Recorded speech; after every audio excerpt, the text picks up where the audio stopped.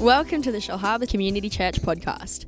We hope you're encouraged by the following message. We're going to continue this morning. I've shortened the message a little bit today, but we want to continue along this journey of understanding honour and how important it is. And we began the journey 3 weeks ago, and we looked at a scripture, Luke chapter 6, verse 5, and it says this, and I still struggle in getting my head around how enormous and how massive this principle is in here. But it says in Luke chapter 6, verse 5, it says, "Now he could do no mighty work there, except that he laid his hands on a few sick people and healed them." Listen to that. Jesus Christ, the Son of the living God, could not perform any miracles except to heal a few people. And we discovered as we dug into Luke chapter 6, the reason that he couldn't perform any miracles is the people that he was standing before lacked honor. They had no honor in their heart towards him. They dishonored him. And as a result of that, Jesus' power to perform miracles, Jesus' power to bring life to the dead, to raise the dead, to bring sight to the blind, to open up deaf ears, his miracle-working power was totally limited because of people's lack of honor. Astounding thought. I still look at that and go, how important is honor? How important it is that we as people cultivate an attitude of honor. And I just thought about it. You know, we could put our own names here, but just imagine that Jesus came to the cook's home and he could do no mighty thing because they lacked honor. You could put your name in there as well. But hopefully it wouldn't be that they lacked honor. Hopefully it would be that we honored him. And you know, we said in the last couple of weeks talking about this topic of honor, in a book by Danny Silk called The Culture of Honor, he writes this, that the culture of the kingdom is honor, and a culture of honor is the culture of the supernatural. Think about it in Luke. Think about it in Luke chapter 6. He was not able to do any great thing because they lacked honor. But then again, I want to highlight, as we think about Jesus, no honor, no power to perform miracles. But then we read in Matthew chapter 8, it says this, listen to how the centurion spoke to Jesus. These are the words that come out of his mouth. He said, "Lord, I am not worthy that you should come under my roof." We looked at the first verse of scripture there. They were offended at Jesus, they dishonored him, and because of that, his power to perform miracles was totally null and void. But then in Matthew chapter 8, we see the centurion sees Jesus, and the first thing that flows out of his heart is honor. "Lord, I'm not worthy that you should come under my roof." Honor flowed from the centurion's heart, and as a result, he received what it was that he was looking for. Amen? I wrote this morning, no honor, no supernatural works. No honor and no God's supernatural works. You see that this morning? No honor, no supernatural works. No honor and no God's supernatural works. Last week, Jesus introduced us to a concept that I believe that is so important for us as followers of Jesus to understand. And he talks about this thought in John chapter 13. It's a very, very powerful principle. It flows in with honor. And he says this, "Most assuredly, I say to you, he who receives whomever I send receives me. And he who receives me receives him who sent me." I love that thought there because Jesus introduces the concept of delegated authority. Everyone say it with me, delegated authority.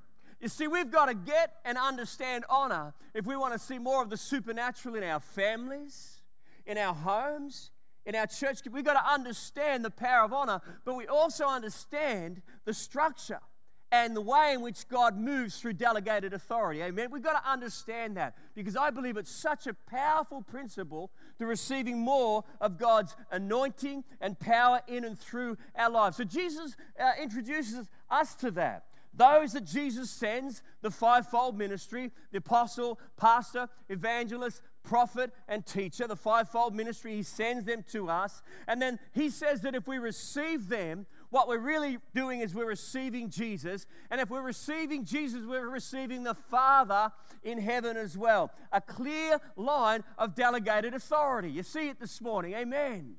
We receive the ones that he sends us, but we're not just in turn receiving them, we're receiving Jesus, and in turn we're receiving the Father as well. But you know, for many people, This concept is something we just don't get because we often come to the Word of God with a democratic mindset.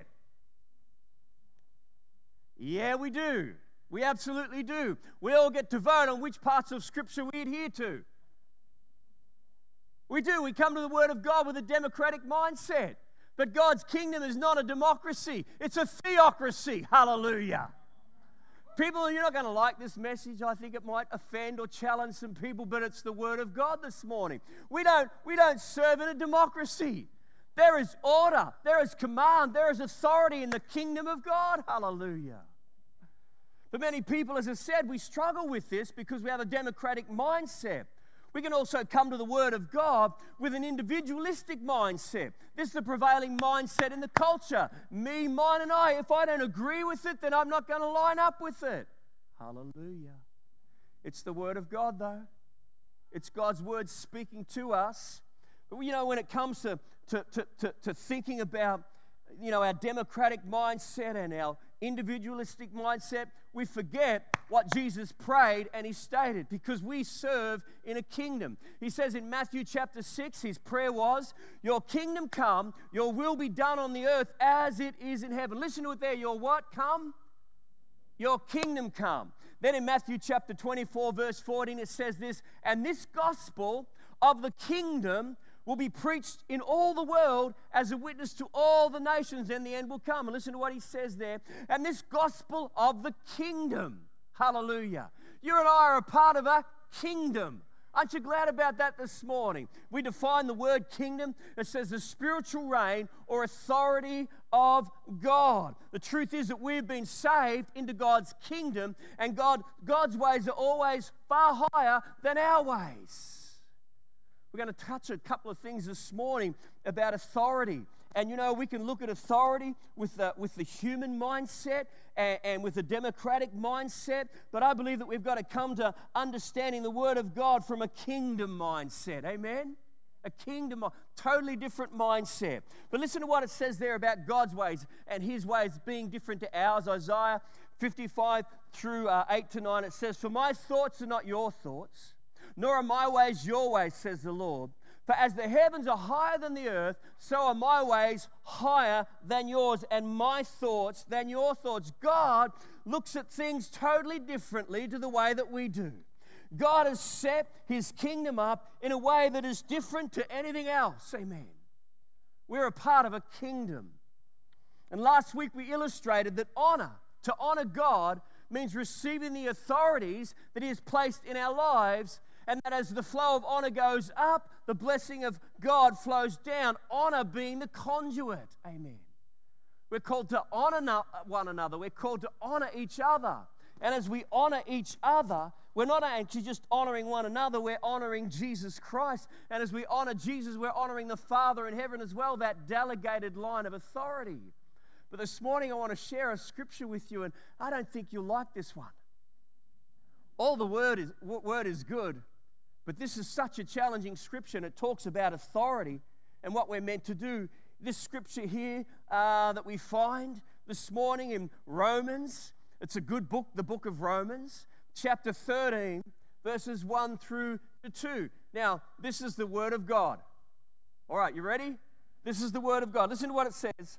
Let every soul be subject to the governing authorities, for there is no authority except from God. And the authorities that exist are appointed by God. Therefore, whoever resists the authority resists the ordinance of God. Listen, look at the authority. Look at the delegated lines there. And those who resist will bring judgment on themselves. Look at the first part there. Notice that it's not a suggestion. Can you notice that there? Is that just annoying you a little bit this morning? Come on, it annoyed me when I started to look at it and study it. I mean, listen to what it says. Let every soul be subject to governing authorities. What does it mean to be subject? To submit oneself to honor. That's not our culture today. That's the culture of the world. Hallelujah. That's not what we do in the world. We don't submit to one another. Hallelujah. We don't submit ourselves to one another. In the world, the thought there about let every soul be subject to the governing authorities just isn't happening today in our societies. I'm astounded and fearful every day on the news and on the TV. What people are doing to one another. There's no honor in our society. There's no honor in our communities, but God's called us to be people that are different. Hallelujah. To honor the authorities that God has placed in our lives. And there's a scripture up there. You can take that home, take a picture of it with your phone. But we're called to honor a number of groups of people. Firstly, we're called to honor our civil authorities. We're called to honor our church authorities. We're called to honor our family authorities. We're called to also honor our social authorities. Listen to this thought this morning, our social authorities. God's called us to honor our bosses. What the heck? God's called us to honor our teachers. That's what the word said. Let every soul be subject to the authorities that God has ordained and placed in and around our lives. Hallelujah. This is not the hallelujah message, is it? Glory to God, the glory of God, the woo! But there's such, honestly, if you can get this, what a change it will bring to your life, if you get it.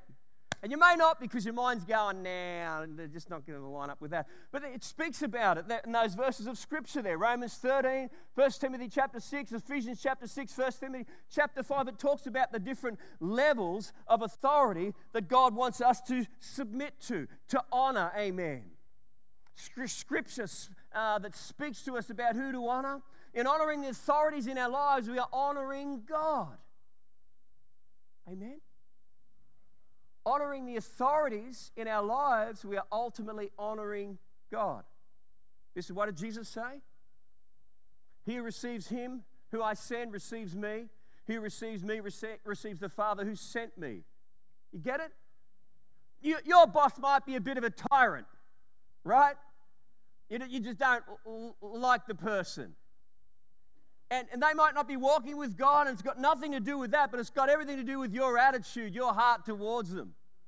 In fact, I would guarantee that if you went to work tomorrow with an attitude of honor towards your boss, I think things might just change a little.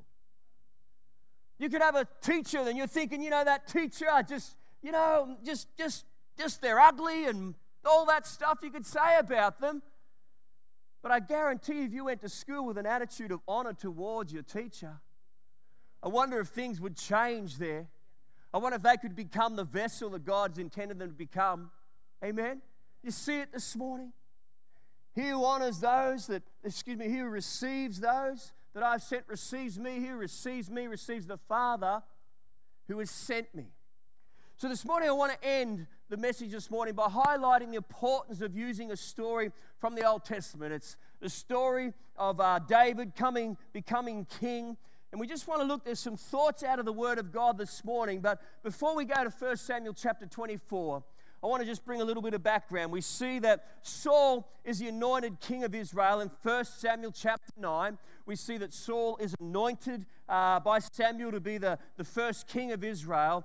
But we see that later on he's rejected by God. God rejects him because of his disobedience. He disobeys, and God says, well, no longer will you be my future king. Then in 1 Samuel chapter 16, Samuel anoints David, the little shepherd boy, as a future king.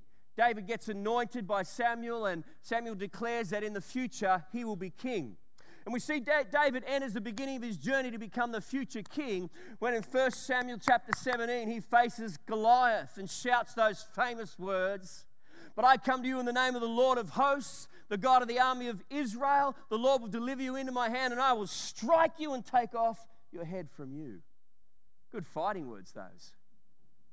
So David's on the pages of the Scripture with that David and Goliath picture that takes place.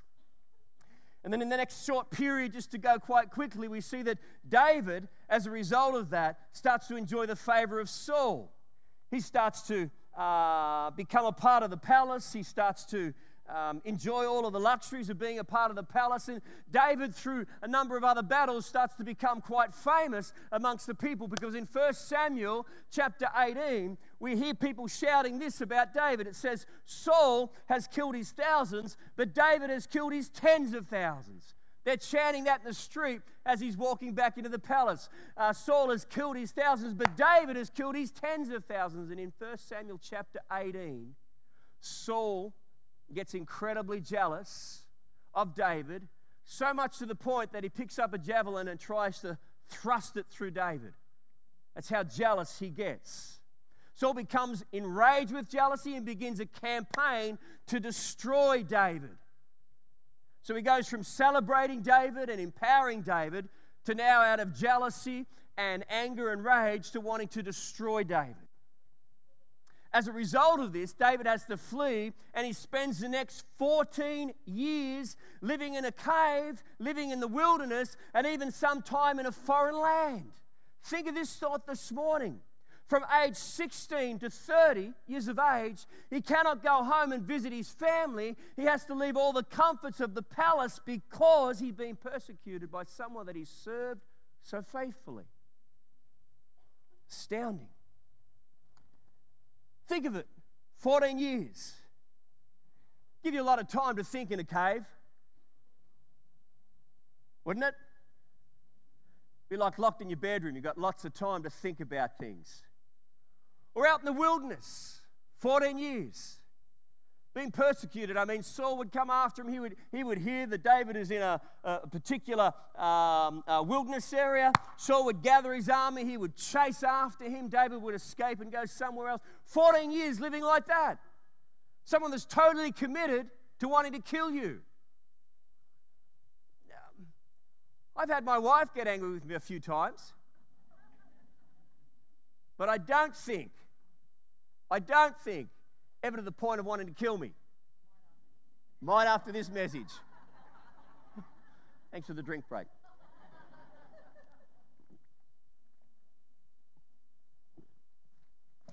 Think of having someone in your life for 14 years chasing after you and wanting to kill you.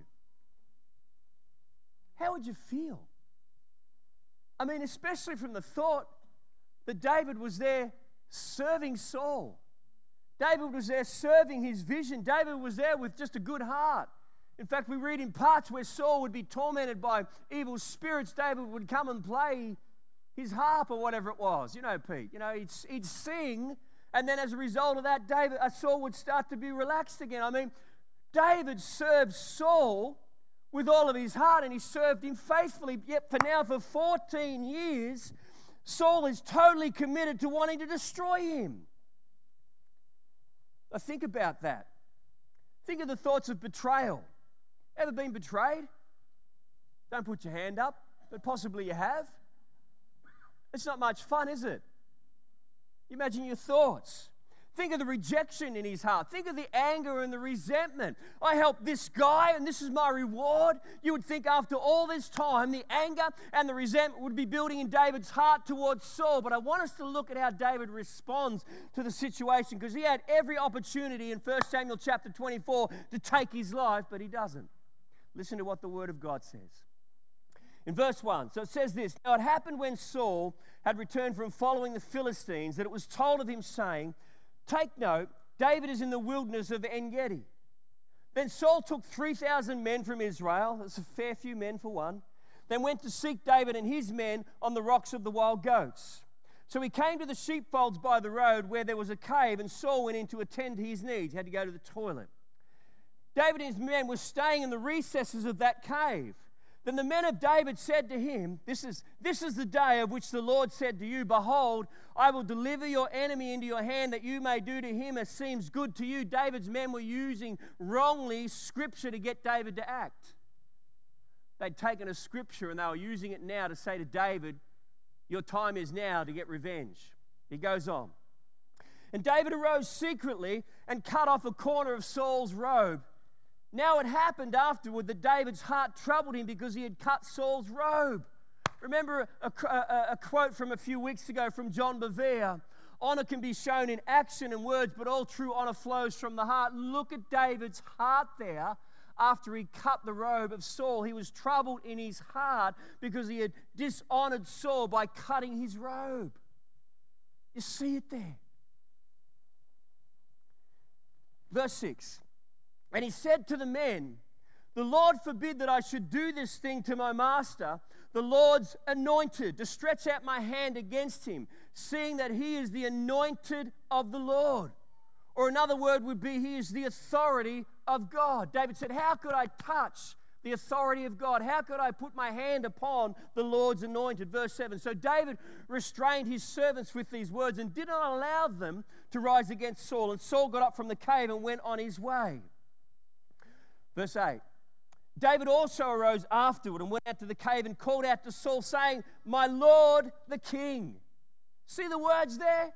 This man has been chasing him for 14 years. Absolutely committed to destroying him. David understood stuff that we need to understand about delegated authority. He understood it because look at the words there.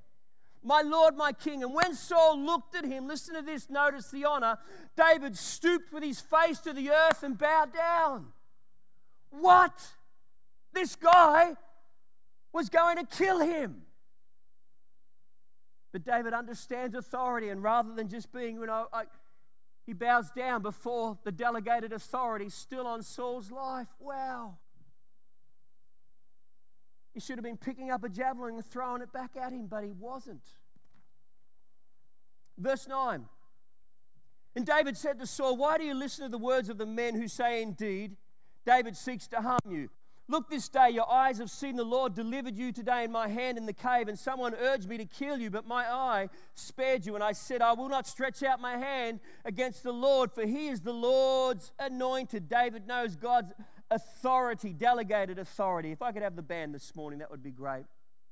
Verse 11, it says, "Moreover, my father, see the corner of your robe in my hand." Listen to what he says there. Moreover, my father. What the heck? Moreover, my father.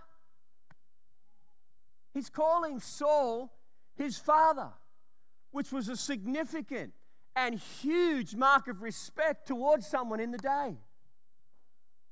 What? Just do your head in. 14 years. I'm going to kill you. I'm trying to think of a funny movie quote, but I can't. 14 years. My father.